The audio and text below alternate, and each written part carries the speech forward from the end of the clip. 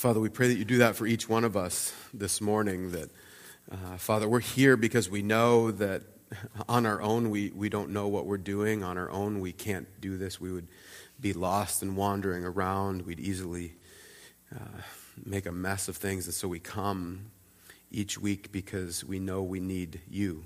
We know we need your strength.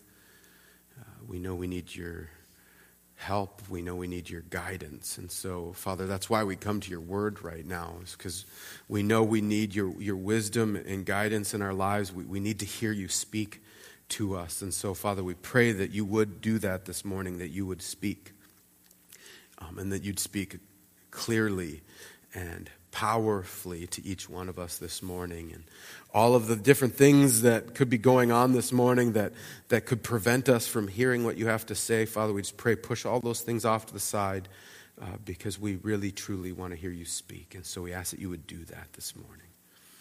We pray that you would open our ears to hear, our eyes to see, and our hearts to receive what you have to say to us this morning.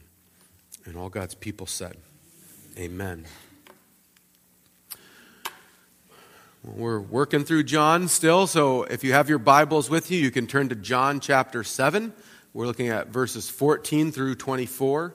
If you don't have your Bibles with you, it will be up on the screen as well.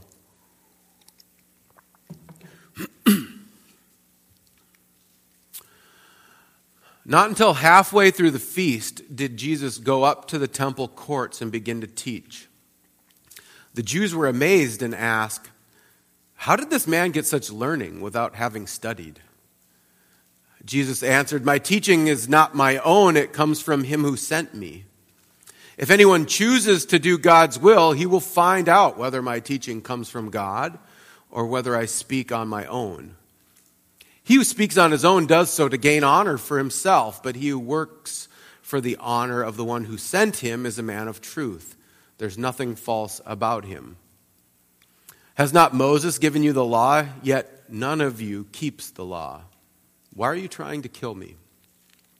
"You're demon-possessed," the crowd answered. "Who's trying to kill you?" Jesus said to them, "I did one miracle, and you're all astonished. Yet because Moses gave you circumcision, though actually it didn't come from Moses, but from the patriarchs, you circumcise a child on the Sabbath. Now, if a child can be circumcised on the Sabbath, so that the law of Moses may not be broken, why are you angry with me for healing the whole man on the Sabbath? Stop judging by mere appearances and make a right judgment."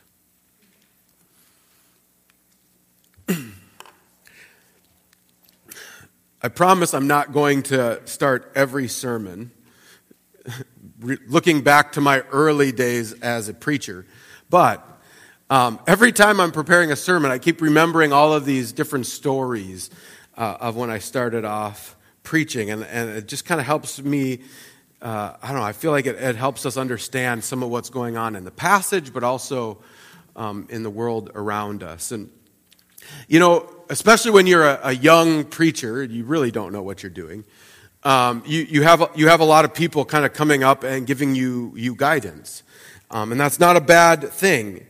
And I think I've mentioned here before how it was very early on in my ministry. I had one of my leaders came up to me after I had preached, and he said, "You know, Jason, that was scripture light.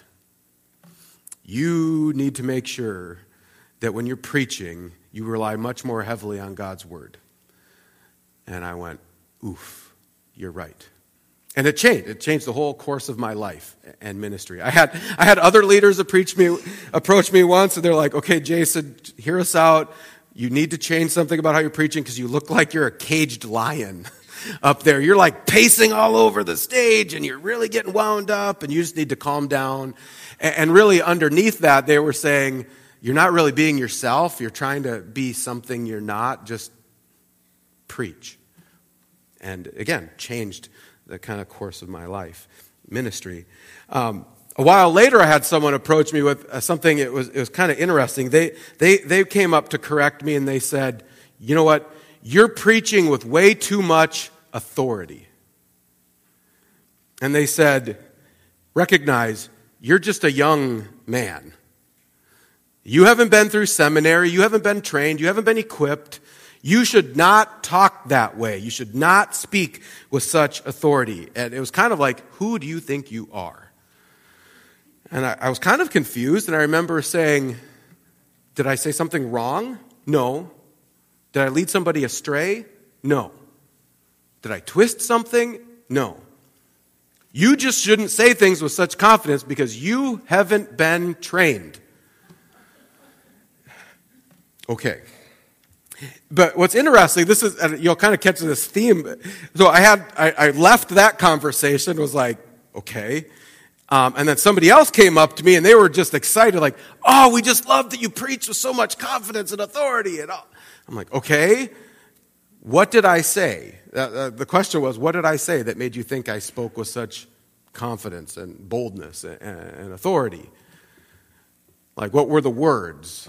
And they said, oh, you said, and then they just quoted God's word.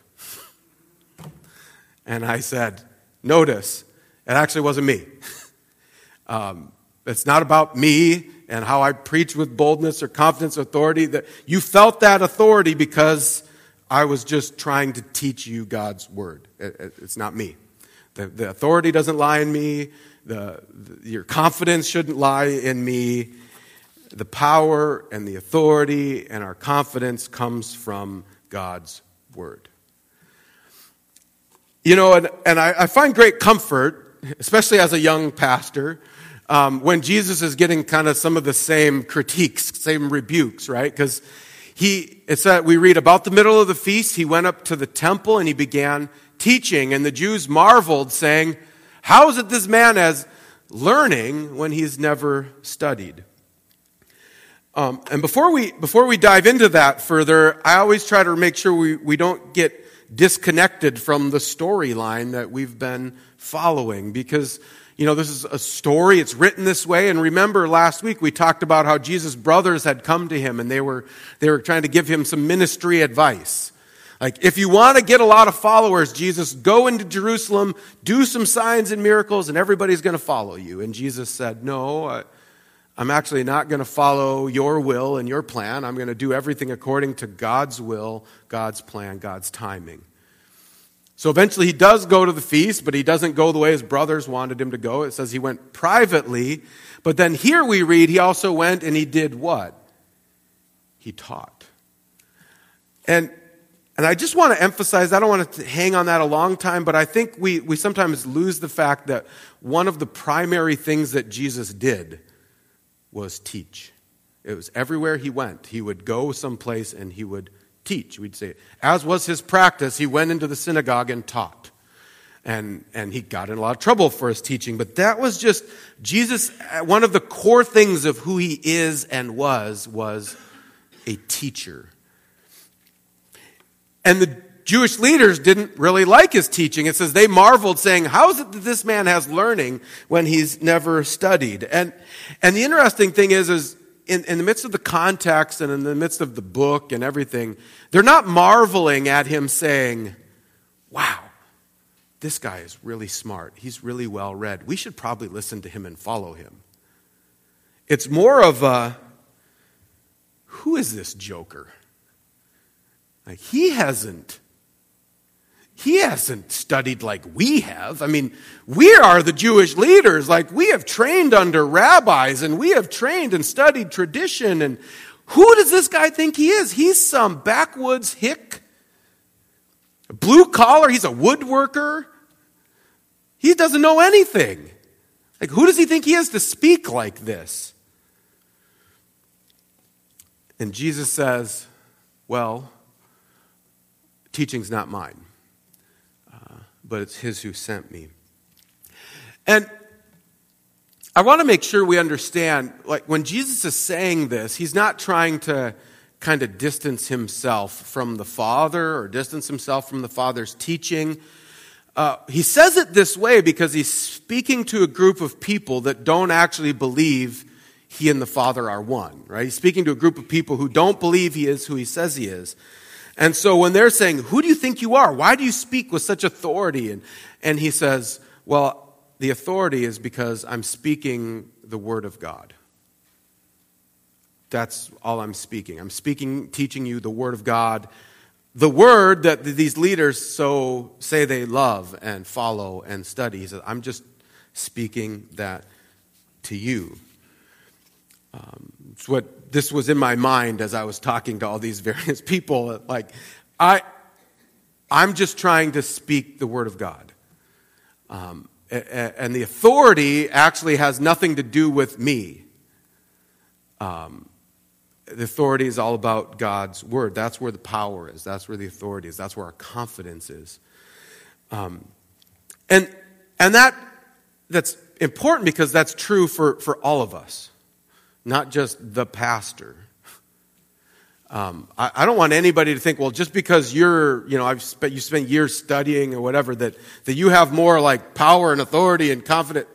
No, you do too.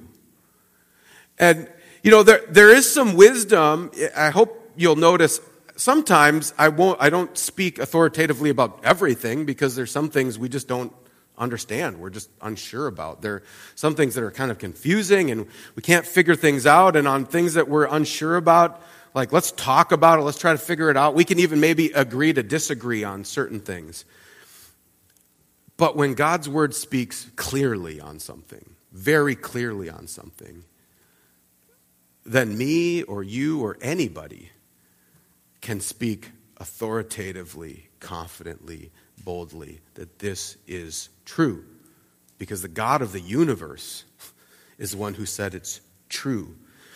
And so, there's been these periods of time throughout history where people have kind of tried to look at pastors and teachers and say, like, well, they're the really smart ones. They can speak authoritatively about this, but I can't. And that's never been good in the history of the church. And so it's important for everybody to realize, like, you can speak authoritatively and confidently and boldly about God's Word because it's clear. And the authority that you use has nothing to do with you. Even like the authority and boldness of which when I preach has nothing to do with me. If this was all ideas coming up in my own head, I would not speak so authoritatively. But I have confidence that this is what God has said, and so we can speak it, and so can you. And you don't have to be afraid to do that. You don't have to be apologetic to do that, or even ashamed. You can just speak it and be confident. And Jesus, as he interacts with these teachers, he goes on, he starts to explain why people kind of miss some of that. There's certain things that can actually blind us from seeing reality, seeing truth. He says, if anyone's will is to do God's will, he will know whether the teaching is from God or whether I'm speaking on my own authority. And this statement kind of points in two different directions. One direction we're going to get to later. But on the one hand, Jesus is saying, teaching people, like, how do you actually begin to recognize what teaching is true and what teaching comes from God, right? He teaches that, but he's also teaching the opposite of, like, what's going on when we're blinded to recognizing God's truth or recognizing whether something comes from God. And he says, we're blinded to truth and we're blinded to seeing what teaching comes from God when we're praying, my will be done. Not, as Jesus taught us to pray, thy will be done. Right? Or if we want to take the Heidelberg Catechism, we're blinded to the reality of God's Word and truth when we give God back talk for doing his will. Jesus says, when you do that, when you live and interact in the world as if it's my way or the highway, and it's my will be done, and if I don't get it my way, and if things don't happen the way I want it to heck with God, to heck with anybody else, Jesus says, if that's how you live, you will never be able to tell which teaching is from God or what teaching is from the world. You'll be blinded to the reality. And Jesus says you won't even be able to see me rightly because it's all about you and your will. And then he gives a second thing that happens too. He says the one who speaks on his own authority seeks his own glory. But the one who seeks the glory of him who sent him is true, and in him there's no falsehood. And so Jesus, he's teaching about himself. He's saying, hey, I'm not necessarily speaking from my own authority. I'm speaking from the authority of the Father. I'm not seeking my glory. I'm seeking the glory of the Father. But he's also looking out at the Jewish leaders who are angry at him, and he's saying, you know why you guys don't recognize what's happening here? It's because you're seeking your own glory. You're making it all about you. You don't want to speak about someone else's authority, because if you give that person authority over there, you think you're getting rid of your own authority, and that means you're losing your own glory. So now you have to just kind of make up your own stuff and try to show everybody that like you're really smart and you're really a big deal and you're all of these things because you want people to look at you and go, wow, he's really smart. He's really a big deal. And Jesus says, because they've been living that way, they're blind. They can't see reality. They can't see Jesus for who he is, and they can't recognize God's teaching. And what Jesus does is he's actually bringing these two things together. They're not actually different. It's not different to say, on the one hand, I want my will to be done, and over here to say, I want all the power and authority and the glory to go to me. Jesus is saying, guess what? It's the same thing. To say, I want my will to be, why would you think your will should be done?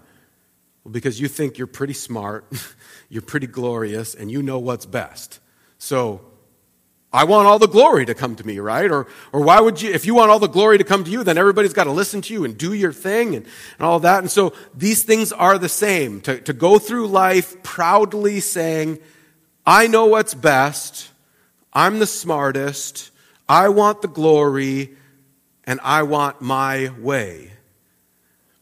It's all the same thing.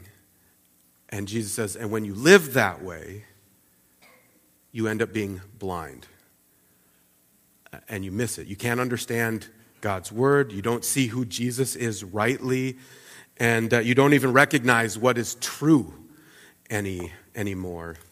And he actually goes on to start kind of laying this out, showing these Jewish leaders examples of their own blindness. He gets them really riled up. But he says, has not Moses given you the law? Yet none of you keeps the law.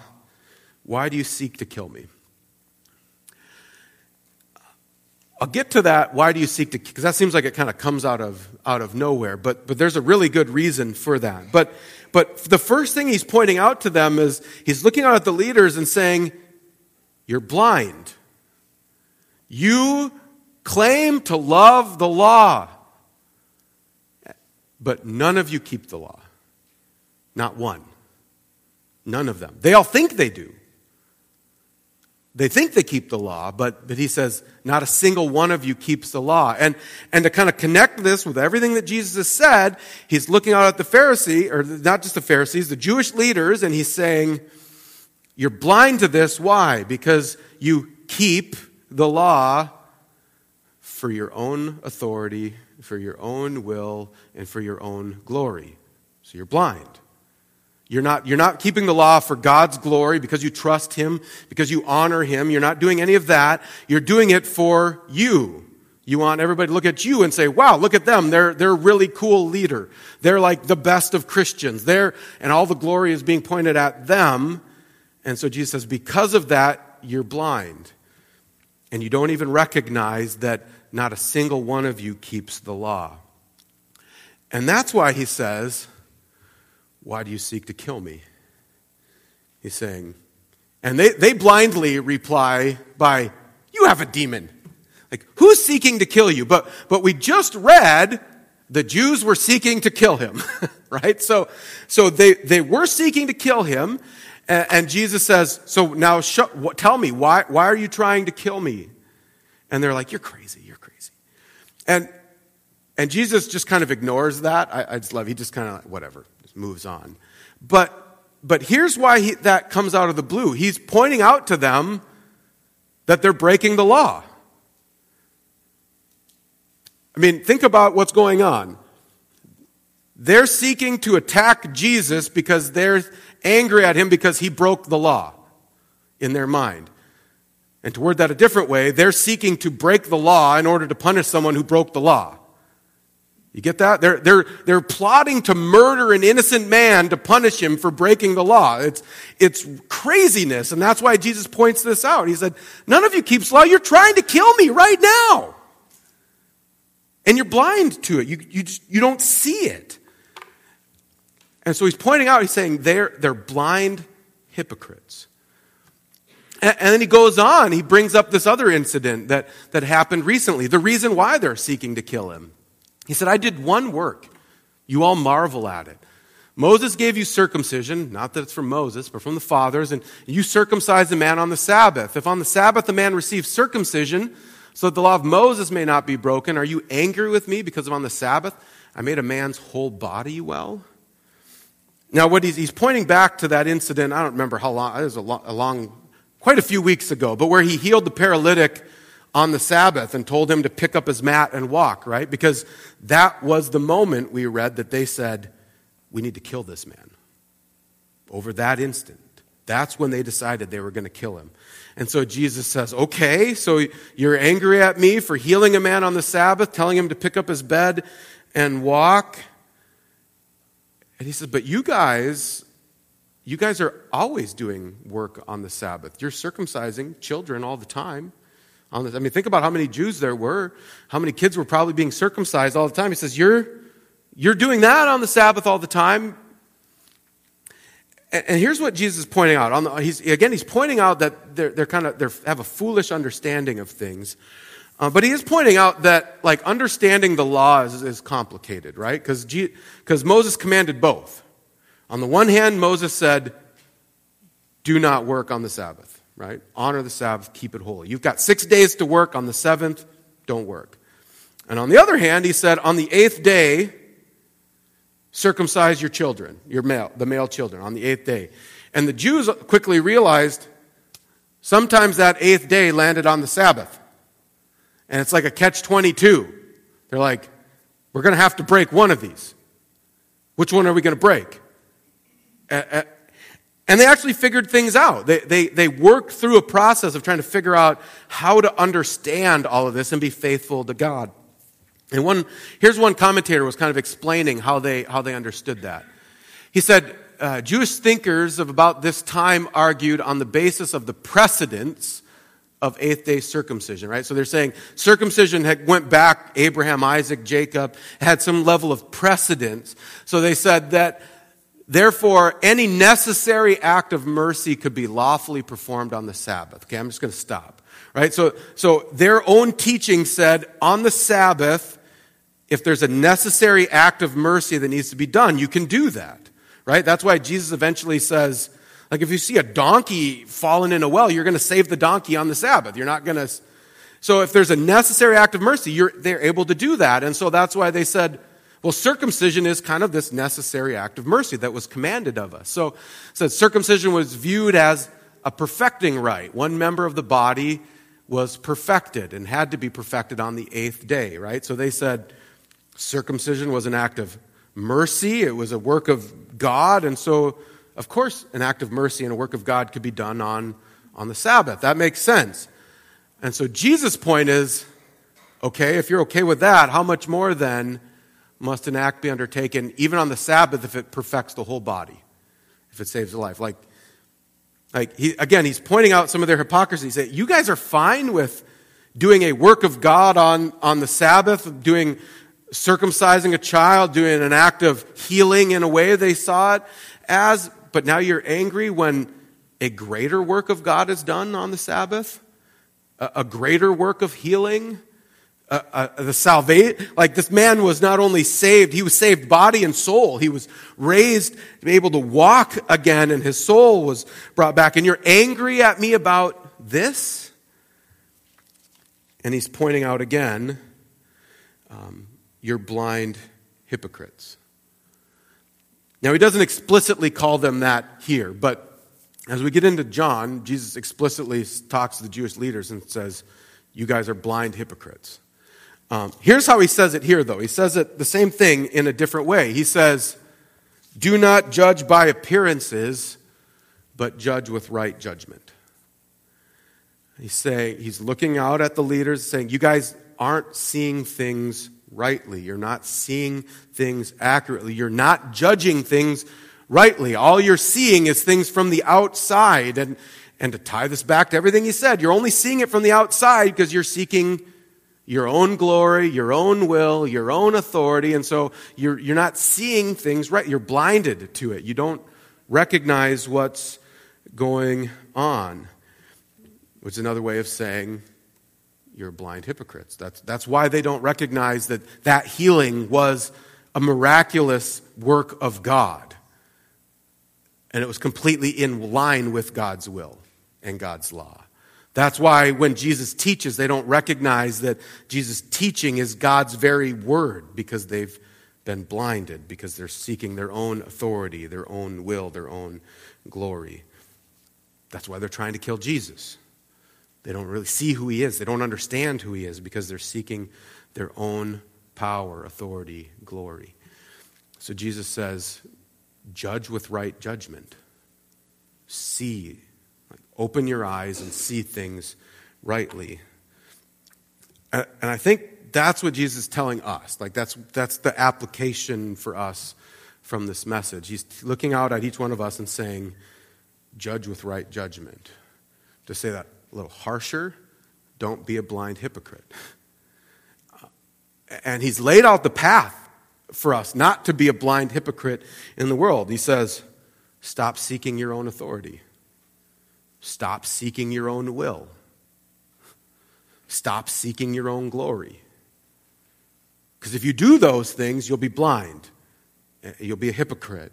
And you won't see things rightly. You won't understand Jesus. You won't understand God's word. And you won't actually judge with right judgment. And another way to understand that is start off by praying the Lord's Prayer. Your kingdom come. Says what? Not my authority, not my kingdom, but your authority. Like, you're the boss. I trust you. You say something, I'm going to do it. I'm not going to backtalk. I'm not going to mouth off. You tell me not to do something, I'm not going to do it. You tell me to do something, I'm going to do it. You tell me to say something, I'm going to say it, because you're the king. I trust you, and I'm going to follow you. You have authority. Which means we don't get to come into the Bible and say, well, I don't like that. Because now you're putting yourself in authority over God's word. And guess what? You try to do that, you don't see it rightly. You don't see it accurately. You miss the whole point. Because now you've put yourself in a place of authority over it. And so if you do that, if you try to put yourself in authority over God's word, he says you will be a blind hypocrite. You won't judge rightly. And you won't see Jesus for who he truly is. Jesus says, next part of the Lord's Prayer, your will be done on earth as it is in heaven. We have to pray that. We have to live that. Not, I want my way, or else. It's more of us saying, not only are you my king, but you're my loving father, and I trust you. And I want you to do what's right because you're way smarter than me. If I get my will, I know I'm going to mess it all up and I'm going to just cause a ton of problems. And so, Lord, don't let my will be done. Help my will be in alignment with your will so that I can live that out. But if you come in it from the other way and you say, no, my way or the highway, God, Jesus says, you'll go through life like a blind hypocrite. You won't judge rightly. You won't see Jesus rightly. You won't understand rightly. The other part of the Lord's Prayer, we need to pray and we need to live, hallowed be your name, which just means, God, I want all glory and honor and praise to go to you, not to me. And it's this recognition that any good thing we have is not our own. If you're good at music, and if you're good at preaching, and if you're good at working, and if you're good at whatever, if you're good at, it's not really something you're good at, you just do breathing. Where did it come from? God. So what are you bragging about? So you say, I don't want that glory. I want the one who gave me all of this to receive the glory and the honor and the praise. That's the point. And again, if you switch into the other side of it and you go, I'm kind of a big deal. Like, I'm really smart. I'm a hard worker. I can get things done. I can do this and do that. Everybody should recognize how good and smart I am. Jesus says, no, now you're going to be a blind hypocrite. You're going to miss the point. You're not going to judge with right judgment. You're going to miss it. And you're not going to see who I am rightly. You're not going to understand my word. And I didn't notice until this week as I was writing this sermon how all of this perfectly fits. How do we end the Lord's Prayer? Yours is the kingdom, yours is the power, and yours is the glory, forever and ever, amen. That's exactly what we're talking about. And that's how we're called to live. Say, no, not my power, your power. Not my authority, your authority. Not my kingdom, your kingdom. Not my glory, your glory. Forever and ever. And we're called to live that way. And when we do, we're told our eyes are opened. We see. We see Jesus for who he is. We see God's word for who he is. And we don't live with this blind, hypocritical life, but we live with our eyes wide open. And you know why? Because that phrase is describing true faith. It's only with a true faith that we can say, your kingdom come, your will be done, not my own. Your glory, not my own. You can only do that with a true faith. And when you have that kind of a true faith, then, Jesus says, then you judge with right judgment. Then you see things accurately, and then you see Jesus for who he really is, and you go, I know you. I trust you. I believe in you. I'm going to follow you. I want your will to be done. I want your kingdom to become, and I want your kingdom to come, and I want you to receive all the glory and the praise and the honor forever and ever. All God's people said. Amen. Let's come to God in prayer. Heavenly Father, we come to you, I would say, recognizing our own frailty and weakness. And our own frailty and weakness to think that we're actually bigger and smarter and better than we actually are. Father, you remind us that we are dust, and our life is a breath, a blip of smoke, and yet we live and act like we are the be-all, end-all of existence and eternity. So, Father, we come to you and we confess. We confess that every one of us in this room has lived for our own authority, has lived for our own will, and has lived for our own glory. And we confess that to you, Lord. We're sorry for trying to put ourselves in your position, trying to act like we're a bigger deal and not recognizing who we are and who you are. So, Father, we confess that to you, and we ask that you would forgive us. And we're thankful that we can come before you knowing that if we repent, if we seek forgiveness in you by faith, you will forgive us and you will heal us. And Father, we want more than just forgiveness, though. We want that healing. We want your Spirit to come in and move in our lives and move in our hearts and move in our minds so that we can actually judge with right judgment, so we can see ourselves rightly and see you rightly and see Jesus rightly and live in this world rightly. And so, Father, send your Spirit and restore us and renew us and shape us so that we would live in this world for your authority, in your will, and for your glory. And all God's people said, amen.